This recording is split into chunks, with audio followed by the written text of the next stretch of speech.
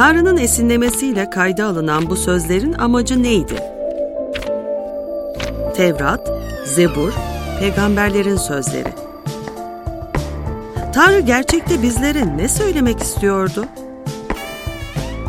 Gizemlerin konuşulduğu, Tanrı sözünün ifşa edildiği program. Kutsal yazıların gizemi başlıyor. Değerli dinleyiciler, Radyo Maranata'da Kutsal Yazıların Gizemi programında bir kez daha sizlerle beraberiz. Kutsal Kitabın Eski Antlaşma bölümü üzerinde konuşmaya ve bu kitaplardaki gizemleri araştırmaya ve ortaya çıkartmaya gayret ediyoruz programımız boyunca.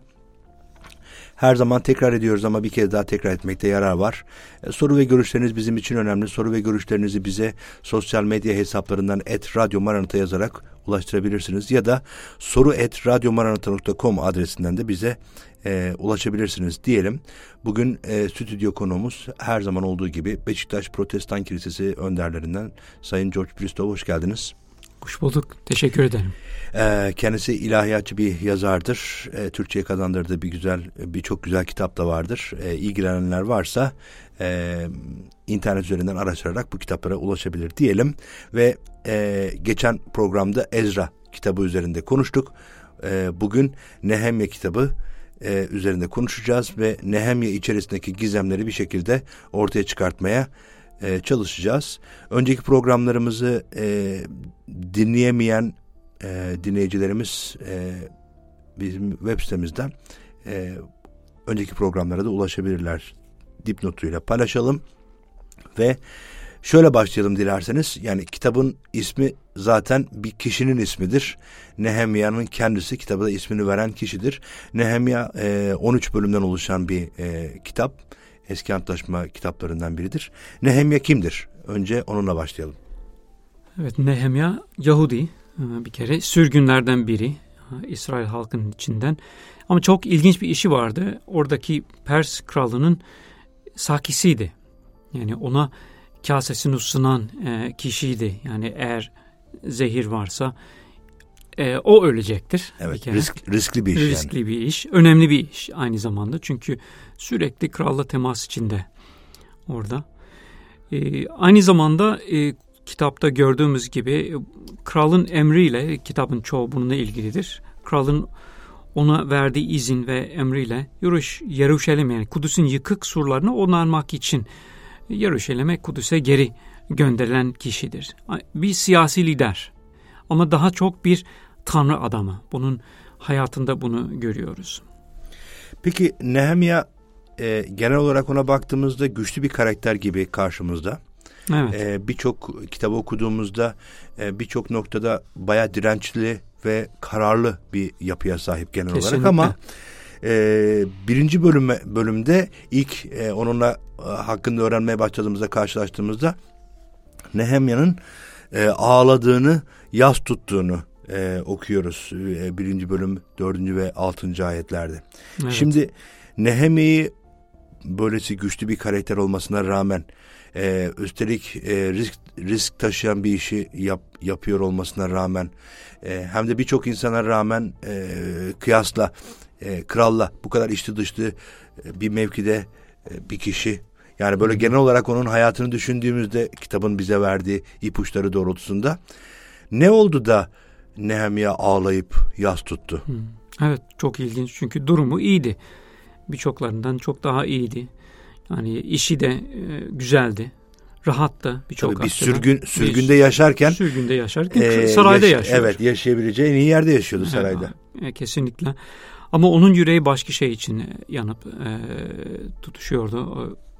O Tanrı'nın yasasını bilen birisiydi. Tanrı'nın planlarını anlayan birisiydi. Geçen programda konuştuğumuz Ezra'nın yaşadığı dönemde onunla birlikteydi ve o da Babil'de, o sürgün döneminde Tanrı'nın yasasına, Tanrı'nın sözlerini okuyup düşünenlerden biriydi. Orada bir vakiye vardı. Hatta o aynı dönemde yazan, hizmet eden bir peygamber vardır. Kutsal yazıların en son kitabıdır. Şimdi aklıma geldiği için oraya izninizle kısaca oradan bir ayet okumak istiyorum. Çünkü bence bu ayet bize hem Ezra hakkında hem de bu Nehemya hakkında biraz bilgi veriyor diyor. O dönemde Babil'de, o sürgün döneminde Rab'den korkanlar birbirleriyle konuştular. Rab dediklerini kulak verip duydu. Rab'den korkup adını sayanlar için onun önünde bir anma kitabı yazıldı diyor. Çok ilginç bir şey. Bu Malaki kitabında geçiyor. Malaki kitabında 3. bölümde 16. ayetten okuyorum. Ve Rab o kişiler için diyor ki, öz halkımı ortaya çıkardığım gün benim olacaklar diyor orada. Şimdi Nehemya da o kişilerden biri. Diğer iman eden kişilerle, yüreği tövbeyle dolu, üzüntüyle dolu kişilerden biriydi. Neden üzüntü duyuyordu? Çünkü yüreği Kudüs'teydi. Oradaki Tanrı'nın amaçları hakkında düşünüp duruyordu. Tabii o dönemde Kudüs'te tapınak yıkık durumda. Yıkık durumda. Bazıları gitmişlerdi. İlk dönenler gitmişlerdi. O hala orada Babil'deydi veya Pers Sus kalesindeydi. Oradan bir haber geliyor. Bazı Yahudiler yanıma geldi diyor. Onlara sürgünden kurtulup sağ kalan Yahudileri ve Yeruşalim'in durumunu sordum. Ve şöyle bir haber geliyor ve buna ağlıyor. Sürgünden kurtulup Yahuda iline dönenler büyük sıkıntı ve utanç içinde diye karşılık verdiler. Üstelik Yeruşalim surları yıkılmış, kapıları yakılmış diye haber veriyor. Şimdi bu herhangi belki birimizi o kadar üzmez ama Tanrı'nın amaçlarını, düşüncelerini dünya için amaçladıklarını bilen kişi putperest bu yönetimlerin altında yaşayanlar olarak bu büyük bir üzüntü kaynağı oluyor. Ve bunun için ağlıyor, yas tutuyor, dua ediyor. Şimdi dua ediyor dediniz. Evet. Fakat şimdi dua Nehemya'nın en azından kutsal kitaptaki kayıtlara baktığımızda Türkiye'deki genel dua anlayışın biraz dışında bir dua şekli görüyoruz. Yani duadan daha ziyade bir şekilde bir dertleşme, Tanrı'yla bir dertleşme gibi bir durum görüyoruz. O yüzden bence Nehemya'nın duasına biraz değinelim. Orayı böylece geçmeyelim diye düşünüyorum. Evet. Yüreğinde bir acı var. Yeruşalim'e karşı gelen haberler var. Kendi pozisyonu iyidir. Her şey yolundadır ama birdenbire o yüreğindeki o ağırlaşan durumla ilgili bir dua zamanı var. Biraz bunun hakkında konuşalım mı? Evet, konuşalım, gerçekten çok önemli. Çünkü bizler de aslında dua eden birileri olmak istiyoruz. Bizler de Tanrı'ya yaklaşmak isteyenleriz. Bunun için bu programı yapıyoruz. Bunun için bu yaşamımız vardır. Şöyle dua ediyor Nehemya. Biraz da onun duasını okursak iyi olur. Ey göklerin Tanrısı Rab, yüce ve görkemli Tanrı, seni sevenlerle, buyruklarına uyanlarla yaptığın antlaşmaya bağlı kalırsın. Ya Rab, halimi gör. Gece gündüz kulların İsrail için, halkı için ettiğim duaya kulak ver. İtiraf ediyorum. İsrail halkı günah işledi. Ben ve atalarım günah işledik. Sana çok kötülük yaptık. Kulun Musa'ya verdiğin buyrukları, kurallara, ilkelere uymadık.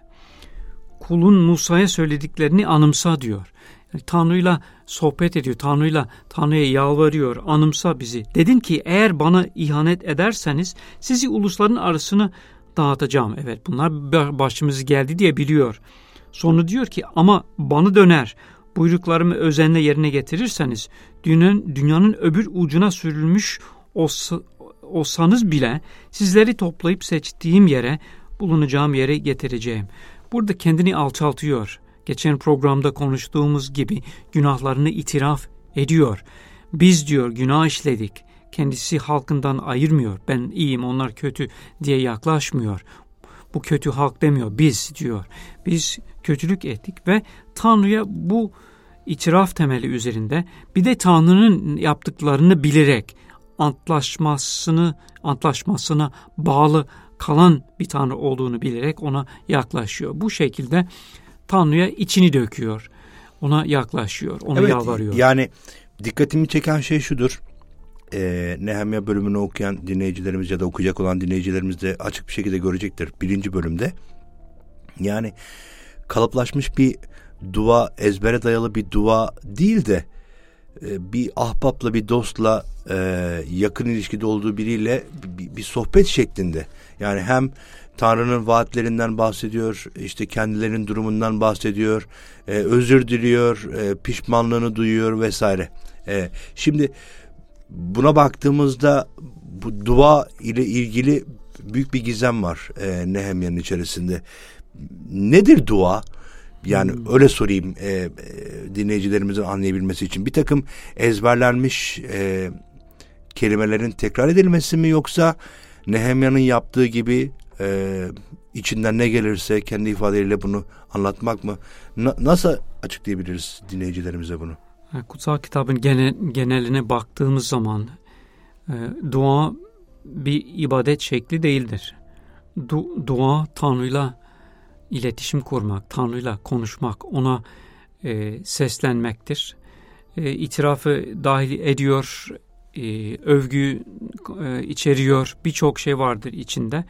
Ama kesinlikle en azından bizim anladığımız kadarıyla, bizim İncil'i kiliselerde yaptığımız gibi bir ezbere dayalı bir dua şekli değildir. Yani İsa Mesih'in bize söylediği bir sözü hatırlıyoruz. Çoğunlukla onun için ezber duaları okumuyoruz. Olabiliyor ama temel değil. Hristiyanlar olarak bunu söylüyorum. İsa Mesih şöyle diyor: dua ettiğinizde putperestler gibi boş sözler tekrarlayıp durmayın. Demek ki etraftaki putperest halklar kendi ilahlarını ikna etmek için, onların sesini işittirebilmek için aynı sözleri tekrarlayıp duruyorlar. Sözleri anlasalar da anlamasalar da farklı dilde bazen bunu görüyoruz.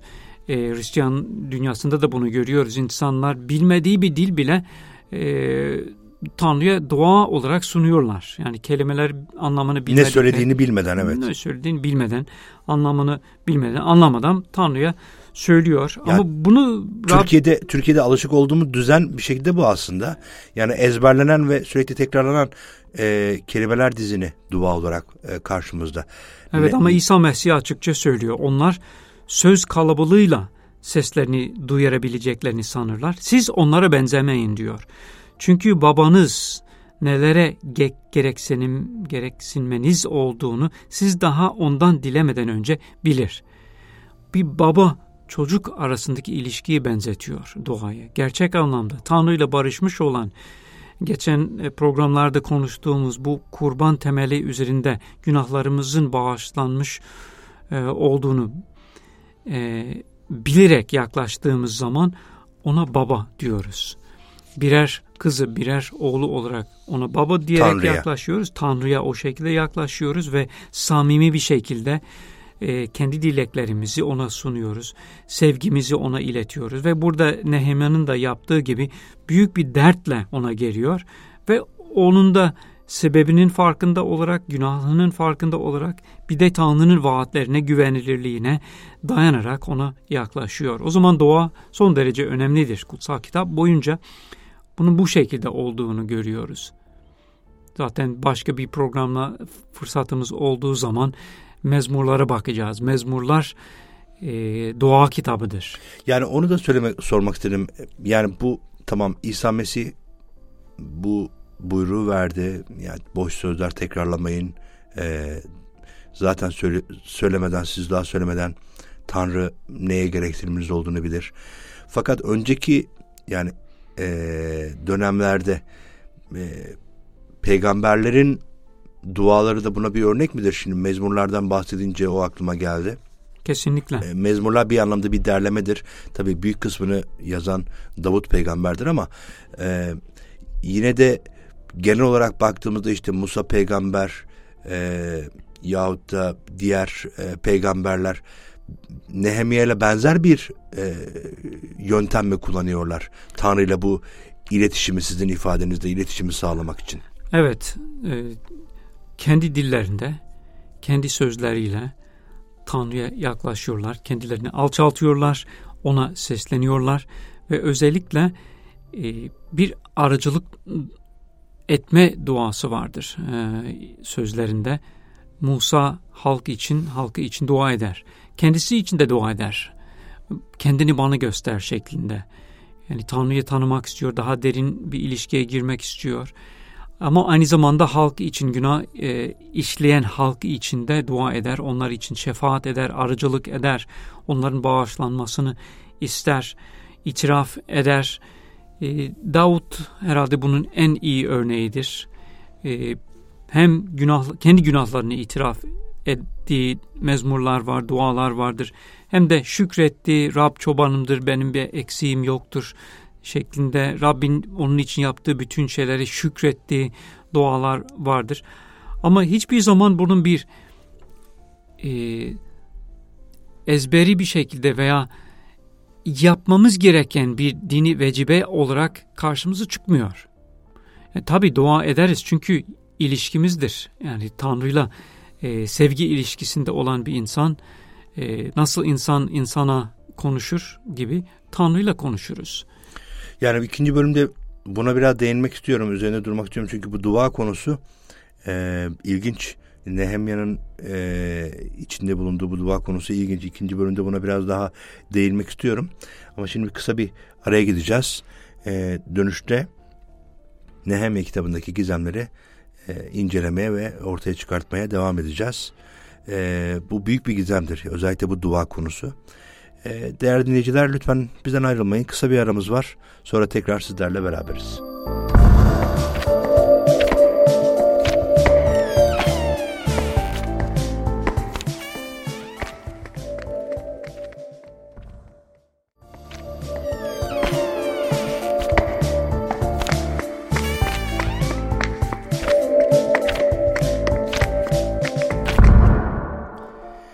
Değerli dinleyiciler, Kutsal Yazıların Gizeminde Radyo Maranata'da tekrar sizlerle beraberiz. İkinci bölümde biz ilk bölümde olduğu gibi Nehemya üzerinde konuşacağız.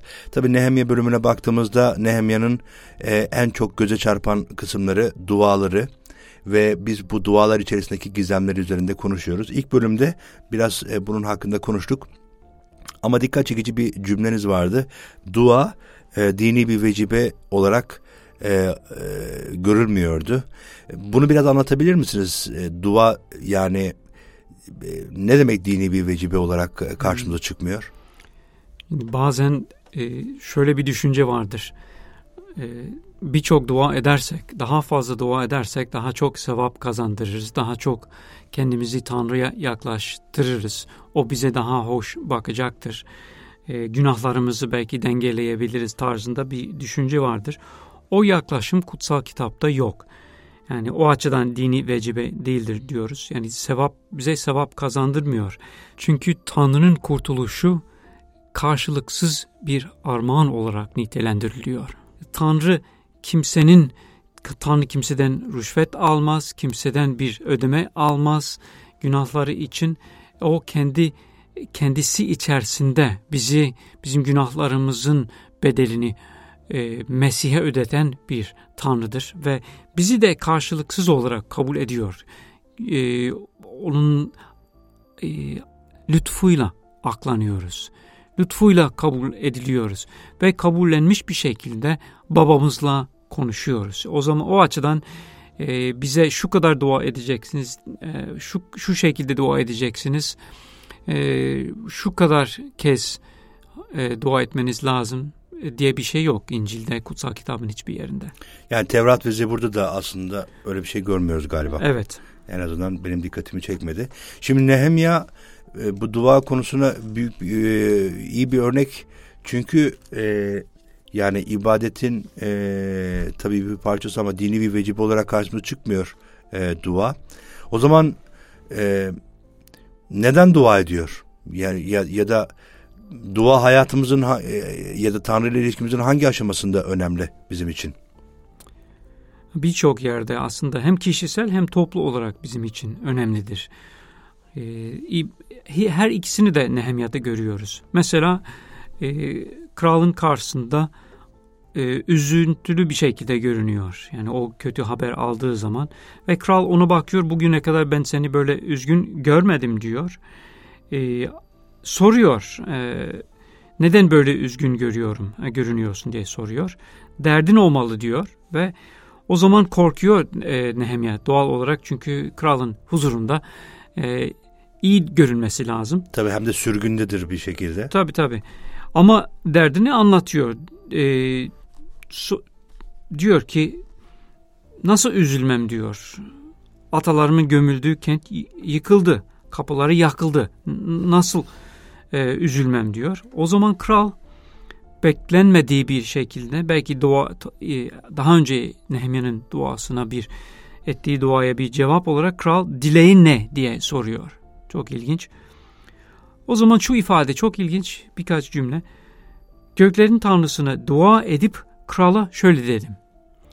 Hani içinden sesli olarak değil de göklerin Tanrısına dua ediyor Nehemya. Rab bana yardım et. Ne isteyeyim kraldan? Ne isteyeyim kraldan? Ve krala cevap veriyor. Demek ki hayatının bir parçasıydı Tanrı'yla konuşmak, Tanrı'yla dertleşmek, dileklerini ona sunmak. Her an o zaman Tanrı'yla sohbet kişisel bir ilişki. Ama ilerideki bölümlerde aynı zamanda toplu dualar da görüyoruz. Bütün halkın bir araya geldiği, toplu olarak da Rabbin önünde alçaldığı, hatta oruç tuttuğu, sonra da adadıkları, söz verdiği bir toplantıyı da görüyoruz. O zaman bizler de hem eski antlaşma İsrail'in hayatında, Tevrat, Zebur'da, hem de İncil'de ve kendi kiliselerimizde bunu görüyoruz. Kendi hayatımızda dua ediyoruz. Sabah dua ediyoruz. Kalktığımız zaman, kitabı okuduğumuz zaman onun üzerinde Tanrı'ya şükrediyoruz, dua ediyoruz. Bu benim için de geçerli olsun. Günümüzün sorunlarını Rabbe sunuyoruz. Gündelik ekmeğimizi ondan diliyoruz, onu övüyoruz. Aynı zamanda diğer imanlı insanlarla bir araya geldiğimiz zaman birlikte ibadet ederken şükranlarımızı sunuyoruz. Kendi sözlerimizle Tanrı'yı övüyoruz, yüceltiyoruz. Dua çok çeşitlidir bizim için. Ve Nehemya'nın da hayatında çeşitli ve önemli olduğunu görüyoruz. Bu dua konusunda konuşurken, yani geçen programda da biraz konuştuk, Ezra'nın da duası var. Nehemya ve Ezra'nın dualarında da bazı ortak yönler var. Oraya geleceğim ama önce isterseniz biraz daha ilerleyelim kitapta. Biz 1. bölümde biraz fazlaca kaldık. Yani daha önce Nehemya bölümünü okumamış dinleyicilerimiz olabilir. Kraldan istediği bu istek üzerine yetki belgesini eline alan Nehemya yola koyuluyor ve tapınağın yapım işleri için orada çalışmaya başlıyor. Ama işi pek kolay değil. Çünkü Ezra programında anlatmıştınız biraz. Molozların yangında yok olmuş, harabeye dönmüş bir şehre ve o şehrin içerisinde yine de harabeye dönmüş bir tapınağın binasının olduğu yere geliyorlar. O bayağı üzücü bir şeydir. Evet. Daha ağır bir şeydir. Nehemya'da bunu görüyoruz. Ve Nehemya bir şekilde bu yapım işlerine bir ucundan tutuyor, başlıyor. Yani bir o tarafa gidiyor atla, bir bu tarafa gidiyor falan, evet, okuyoruz çok güzel orada. Bir kitap o açıdan. Evet. Yani bütün detaylarını burada konuşamıyoruz ama fakat orada dikkat çeken bir şey var. Çünkü Nehemya'nın işi kolay değil. Tamam, kraldan bir yetki belgesi alıp geliyor ama hem gerek kendi soydaşları tarafından gerekse çevre halklar tarafından bu yapım işi bayağı durdurulmaya çalışılıyor ve tabii, bununla ciddi bir mücadele var. Hatta şöyle bir ifade de var. Yanılıyorsam düzeltin lütfen. Bir elinde silah, diğer elinde diğer elleriyle de çalışıyorlardı. Bir şekilde savaşmaya, yani bir karşı koymaya hazır bir şekilde bu tapınağın yapımı ile uğraşıyorlardı. Evet. Bu sürekli karşı koymalar da vardı. Biraz bunlardan da bahsedelim mi? Evet. Yani bir kere Ezra'nın zamanında dönüp önce sunak kurdular. Sonra tapınağın temellerini yaptılar. Küçük de eskisinden, Süleyman'ın zamanındaki tapınaktan çok daha küçük bir tapınak inşa ediyorlar. Yavaş yavaş o çıkıyor ama şehrin surları yıkık, tamamen yok. Savunmasız bir şehir. Halk yine alay konusu oluyor. Çünkü bu önemli bir yerde. Şimdi yıkık. Önemli değil. Herkes istediğini yapıyor orada. Ama Nehemya Tanrı'dan aldığı bu izin, dediğin gibi geliyor ve aklında Tanrı'dan aldığı fikirler var. O surları biz onaracağız. Ama bunu yapabilmemiz için hep birlikte çalışmamız lazım. Surları herkes, bütün aileleri topluyor, bütün herkesin önünde, herkes kendi önünde duran surun parçasını bina edecek ve birlikte çalışmaya başlıyorlar. Önce alay konusu oluyorlar. Alaya cevap veriyorlar. Tanrımız büyüktür, bunu yapacaktır. Sonra bunun ilerlediğini görenler biraz da daha sert, dediğin gibi karşı koymuyorlar. Tedirginleşiyorlar. Evet. Bu tekrar canlanırsa halimiz kötü olacak. Her şeyimiz gidecek diye. O zaman ama Nehemya hiç aldırmıyor. Dua etmeye devam ediyor. Kararlı bir şekilde çalışıyor. Surlar bitiyor ve aslında çok güzel bir hikaye. Ve en sonunda 2 tane koru şeklinde bu surların üzerinde Levililer, geçen programlarda konuştuğumuz gibi bir kutlama şeklinde surların üzerinde yürüyerek Tanrı'nın bu kentinin, Kudüs kentinin tekrardan tamamlandığını kutluyorlar. Yani bir özet geçmiş olalım en azından dinleyicilerimiz için, ama şimdi bir gizem daha var. Demin bahsettim. Ezra ve Nehemya'nın dualarında benzerlikler de görüyoruz. Bu benzerliklerin neden kaynaklandığını sorabilir miyim? Evet, aslında ilginç bir şekilde en uzun dualar Ezra'nın 9. bölümünde, aynı zamanda Nehemya'nın 9. bölümünde yer alıyor. Daniel kitabının da 9. bölümünde benzer bir dua var. İlginç bir şekilde, ben öyle hatırlıyorum en azından. Hı hı. O dualarda 2 farklı gerçekle karşıya kalıyoruz. Bir tarafta onların gözünde Tanrı kutsaldır. Günaha hoş bakamayan bir Tanrı'dır. Günahı çok ciddi alan, günaha cezalandıran bir Tanrı vardır. Hani bir kutsal ihtişamı olan bir Tanrı'dır. Görkemlidir. Ve bunun farkındalar. Tanrı'nın kim olduğunu biliyorlar. Tanrı kutsaldır. Ve yürekleri ve davranışları gören bir Tanrı olduğunu görüyorlar. Bir taraftan hem Ezra hem Nehemya'da bunu görüyoruz. Öbür taraftan da ikinci bir gerçek, bizler günahlıyız. Bizler çok günah işledik diyorlar. Biz kendi yaptıklarımızı biçiyoruz burada, ektiğimizi biçiyoruz. Kendi günahlarımızın farkındayız diyor ve biz sadece senin merhametine dayanarak yaklaşabiliyoruz, bir şey isteyebiliyoruz. Bir de Tanrı'nın onlara verdiği sözlere dayanarak yaklaşıyorlar. Bütün bunlar var o duaların içerisinde. Yani bu 2 dua arasında büyük bir benzerlik söz konusu. Peki yani Nehemya 9. bölümdeki bu duayı incelediğimizde göze çarpan bir şey daha var. Belirli kalıplar. Aslında sadece Nehemya'da değil, genel olarak duaların bir kısmında bunu görüyoruz. Kutsal kitabın eski ve yeni antlaşma bölümlerinde de görebiliyoruz. İncil'de de benzer şeyler var. Hep bir tekrar, bazı şeylerin bir tekrarlanması söz konusu. Neden sürekli bu tekrarlar yapılıyor? Mesela Nehemya'nın 1. bölümündeki duasında da bir şekilde o tekrarını kısmen görüyoruz. Daha kısa bir dua olmasına rağmen, ama genel olarak böyle Tanrı'ya bir şeyleri hatırlatma ya da işte Tanrı'nın yaptığı şeyleri hatırlamaya yönelik sürekli bir tekrar durum var. Evet. Neden bunu yapıyorlar? Çünkü imanlarının temeli ve hayatlarının temeli Tanrı'nın onları için yaptıkları. Yani bu biraz dini vecibe olayına biraz bizi geri getiriyor. Bugün Allah için ne yaptın değil de Tanrı'nın senin için ne yaptığını biliyor musun şeklinde bir farklı bir şey gösteriyor. Hayatlarının, kurtuluşlarının, imanlarının temelinde Tanrı'nın onları için yaptıkları yer alıyor. Onun için oradan başlıyor. Kutsal kitapta Tanrı'nın insanlar için yaptıkları ön plana çıkıyor.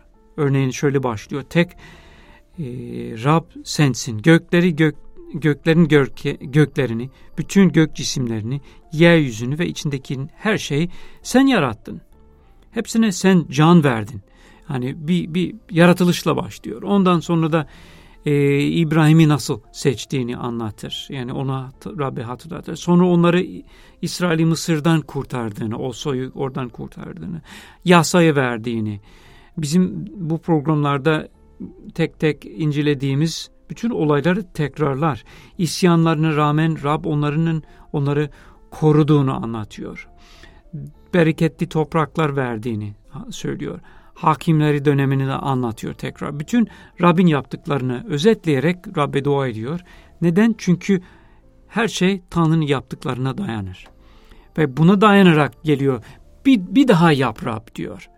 Sen merhametlisin. Senin karakterin değişmez. Ve sen Rab değişmediğin için biz sana dayanıyoruz şeklinde geliyorlar. Yani onları bir daha kabul edeceğini bilerek tekrar o antlaşma temelinde ona yaklaşıyorlar. Peki şimdi programımızın sonuna geliyoruz yavaş yavaş. Özetleyecek olursak Nehemya'daki gizem ya da gizemler nelerdir Sayın Bristow?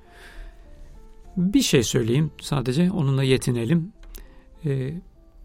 Nehemya kitabının merkezi Kudüs kentidir. Yani o kentin surlarının yeniden onarılması. Ve tapınağın yapılması. Tapınağın yapılması tabii, çünkü tapınak da o kentin merkezindeydi. Ama bu olay peygamberlerin açıklamalarında, Hezekiel olsun, Yeşaya olsun, diğer peygamberler o dönemde hatta onları sözleriyle teşvik eden Zekeriya, Haggai da olduğu gibi, evet, bir kent yapılıyor, fiziksel taşlarla yapılıyor ama daha sonra Tanrı'nın yapacağı daha görkemli, daha büyük, kalıcı, hatta ruhsal diyebileceğimiz bir kent söz konusu. Yani yeni Kudüs, yeni antlaşma zamanında yapılacak olan kalıcı, elle yapılmayan, insanlardan, imanlı insanlardan oluşan ruhsal bir tapınaktan söz ediyorlar o peygamberler ve İsa Mesih'in zamanında İsa Mesih kendisinin de o tapınağı olduğunu ve ona bağlananlar da onunla birlikte diri taşlar olduklarını okuyoruz. Demek ki buradaki fiziksel kent veya fiziksel tapınak, taşlardan oluşan, gerçek olan, nihai kalıcı olan kutsal kentin gerçek Yeruşalim diyeceğimiz ruhsal topluluk olduğunu görmemiz lazım. Vahiy kitabına geldiğimiz zaman, kutsal kitabın en son kitabına baktığımız zaman gökten inen yeni kent görüyoruz. Yeruşalim'den göksel Yeruşalim diyor. Tanrı'nın halkı olduğunu görüyoruz. Fiziksel bir yer değil, Tanrı'nın halkı olduğunu göreceğiz. Bu gizem vardır. Nerede kent görürsek eski antlaşmada, arkasında Tanrı'nın uzun vadeli planında halkıyla buluşacağı yeni gök, yeni yeryüzü vardır. Peki, çok teşekkür ederim Sayın Bristow bu değerli bilgiler için. Ben teşekkür ederim. Bugün hem dua hakkında Nehemya kitabının içerisinde hem de Tanrı'nın nihai amacında Nehemya kitabının içerisindeki gizemler üzerinde konuştuk. Değerli dinleyiciler, soru ve görüşlerinizi @radyomaranata yazarak bize ulaştırabilirsiniz sosyal medya hesaplarından ya da soru@radyomaranata.com adresinden mail yoluyla bize ulaşabilirsiniz diyelim. Bir sonraki programda görüşmek dileğiyle hepiniz hoşça kalın.